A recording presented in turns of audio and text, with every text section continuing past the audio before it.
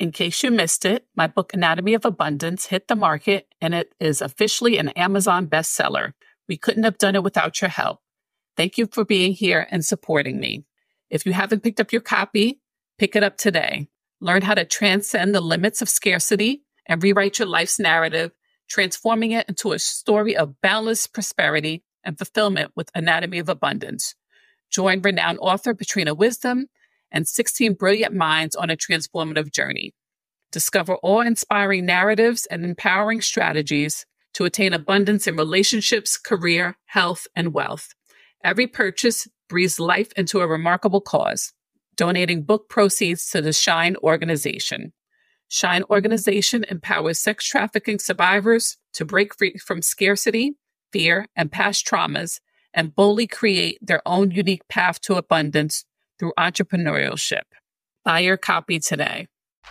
You're listening to Fuck Being Stuck, the podcast where we spotlight women who've gone from managing to mastering life's challenges and the badass practitioners that are changing the way we heal.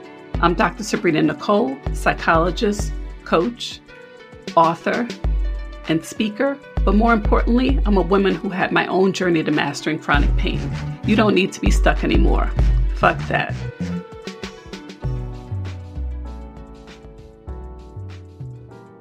Welcome, everyone, to today's episode. I am recording solo today, the day after my 53rd birthday, and I just wanted to talk to you a little bit about finding freedom and not knowing it all. You know, as we grow and we learn and we elevate, elevation comes with a different perspective, and we can learn new ways of thinking and being at any age. It's not restricted to the young, or wisdom isn't limited to the old. So a few things that I wanted to share. A couple years ago, I watched an episode of Belief. It was like Oprah Winfrey Network film, and it just opened up new ways of possibilities and new ways of connecting. And it highlighted different religions and spiritual practices around the world. And they happened to be looking at a ritual done by a tribe in the South Pacific on the island of Pentecost Island. And the men would participate in this ritual called land diving. And it was this jump off of a tower, basically, using a vine from a tree.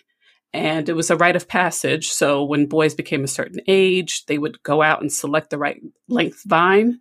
And in essence, they're like bungee jumping off this tower. Clearly it looked very dangerous. But it was, for them, it was a sign of strength, abundance, and their faith in God. And I remember seeing this and it just being totally foreign to me. I would have never thought of such a ritual being attached to faith and to God. And I had a conversation with a friend of mine and I was just amazed. You know, I was curious about it. I wanted to share about it. And I talked with a friend of mine and she was looking at me like a deer in headlights. Like she was just like, but that's not God. And I thought, well, for them, that is, you know, just because something isn't the way that we know, the way that we do our traditions doesn't make it wrong. It just really, for me, it just made it very different. And often when things are different, you know, we are often bothered by it. When things are different, we consider it to be wrong or bad or negative because we're not comfortable with it. But I just find life's mysteries being revealed to be fascinating. I think we have to approach it with some level of curiosity. And as we go through life, sometimes there are some very profound experiences that change the way we view our lives. And I do a lot of reading. I happened to read a book called Loyalty to Your Soul, The Heart of Spiritual Psychology. And they talked about how we define success in the material world and in our world of goals and outcomes. And we know this because we've all been groomed for this. We've been raised to do this, to look at accomplishing goals. And that's really how our society has thrived, is by setting goals and achieving outcomes. That's been the success of our race, is by doing this, the human race, I mean. And we've been conditioned to focus on this model many times. And a lot of us pursue it automatically because what else do we do? Because that's all we know. So we feel like we would have to continue this pattern, but how do we maintain this? And I was thinking that a lot of times when we set goals, you know, we're excited about it. we've got this rush, this drive. And then once we achieve it, are we much happier? Is that why we did it? And so the book went on to talk about a different way of defining success, not as linear in terms of goals and outcomes, but view it as more as a vertical line where we can expand, be willing to embrace the unknown and approach life with curiosity, and seeing success as being based on being able to evolve spiritually and evolve inwardly and not attaching this to other people. What if we could be successful at learning to love ourselves better, successful at being more compassionate, more accepting? What if we could learn to focus on what we are at our core as opposed to what the larger society has expected us to be and all the layers of identity that we've taken on? What if success could be not about the end result, but being able to make progress over perfection and learn new ways of being in two worlds? Yes, there's the material world, but we also have our inner spiritual world that we need to nurture. So I suppose that success shouldn't be solely confined to material achievements. It should encompass our overall well-being, the pursuit of passions, making a positive impact on the world, and finding an alignment with our purpose. And success should be all about personal growth, not just professional. We need to start celebrating each milestone, whether it's big or small.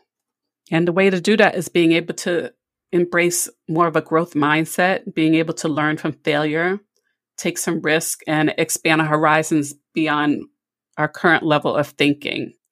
And sometimes it can be hard to realize that we have it all wrong or that we can come up with a new way of living and being in the world. Now, growth isn't just about professional growth or success. Let's talk about self-love. I remember signing up for a course called by the Hoffman Institute, Hoffman Essentials course, and it's a personal development workshop where it talks about, your spiritual growth. And basically they propose that everything comes back to how you were given or received love or lack thereof. So the work you do is on replaying those scripts and rewriting those scripts around early experiences with love, with parenting, and anything that, needs to be further explored and kind of released, because we all have this view of things, but it was from our child's view. And now we're adults now. So it's all about shifting the perspective and finding new ways to look at love and redefine love.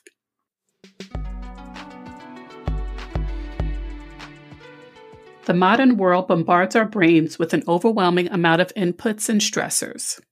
Our brains are struggling to adapt. A lack of brain balance means many of us are anxious, looking for energy in the wrong places, and struggling to get a good night's sleep. The solution is BrainTap. BrainTap combines a variety of proven methods that restore balance to your brain for optimal performance of mind and body. This technology communicates directly with your brain, so you don't have to do anything. Simply sit back, relax, and push play. Central to BrainTap technology is the concept of brainwave entrainment. The brain will naturally synchronize with external rhythms, and several modalities are used to accomplish this, including binaural beats, isochronic tones, guided visualization, 10-cycle holographic music, and with the BrainTap headset, you'll have the added benefit of light frequencies. The overall benefits of BrainTap include improved clarity, improved quality of sleep, and more energy. Start your brain fitness journey today with a 14-day free trial. Click on the link in the show notes. So I signed up for the class, and it actually had gotten canceled, but it seemed like every lesson that was coming to me was around this topic of love around this time. So I had a guest on the podcast, Morgan Rockwell, and she's an Akashic Records healer. And so I had a session with her and started to process some things, about love and the most purest form of love that I had received. And I talked about my grandmother, and that was just the beginning of the process. And then she told me things are going to come up, just kind of process it. And at the time, I didn't know what she was referring to. But I ended up having a conversation with someone, sat for a few hours, just talking about our past histories and relationships, what went wrong, how we viewed love. And it was such a beautiful conversation. I was like, wow, so insightful, so thoughtful. And within a few days, I started to feel this shift. First, I was really overwhelmed, confused, like crying, but not from sadness, more from the realization that maybe I had it all wrong, how I had been looking at love, pursuing love, and the lack of love I was given to myself. And I remember feeling overwhelmed, and I knew I just needed to kind of sit and just let those feelings flow. Because oftentimes, we have feelings and we just want to cut them off. We want them to go away. We want it to stop. And I think we need to let it flow and not be scared of it. And so I had to sit through it. My stomach was aching. I had a headache. I was uncomfortable. But I knew I needed to just sit in silence and just be present for myself and let myself go through the process and be okay with it. And one of the questions that Morgan had said to me is that, think about what this person's soul is presenting to me. And I thought that was so powerful. And so I just went and sat by the water and I brought my journal. And I don't journal every day, but things were flowing and it didn't make sense. So I just needed to write it down. And I thought about what love was to me. And then I started to rewrite what it could be. And it could be much more than anything I'd have ever thought. Now, this process, like I said, wasn't easy. It was scary, but it was very necessary. And I just needed to come home to myself. So I took off my shoes and let my feet touch the earth. And then I wrote a list of what love wasn't. And it's not conditional. It's not fixing. It's not being excessively attached to someone or trying to take care of someone. It's not words on a card or just words that are rolled off the tongue in the moment. It's not about the excitement of it. It's not a temporary rush. And then I started to reflect on how I had betrayed myself. And, we can't be hard on ourselves. When you know better, you have an opportunity to do better. And then I went on and I wrote a second list about what I thought love is now. And I wrote, love is affirming that others are fully capable. It's reciprocity. It's tolerant. It's a choice to communicate. It's supportive. It's trust. It's beyond survival mode. It accepts flow. It embraces the unfamiliar. And it values growth and evolution. It's mutual. Love is freedom. And love is very intentional. So once I had gone through this process, it started to settle in. And, we all really have to make peace with the broken pieces of ourselves. And it's not like it's glass that's broken that we have to glue it back together. I think we should view it more as fabric, and the tapestry is just woven together a little different, like a quilt. And so I realized that love is really very multifaceted. It's not just the way that we received it as kids. It encompasses, first of all, love for ourselves, compassion for others, and meaningful connection. A spiritual connection that comes from the flow of it all.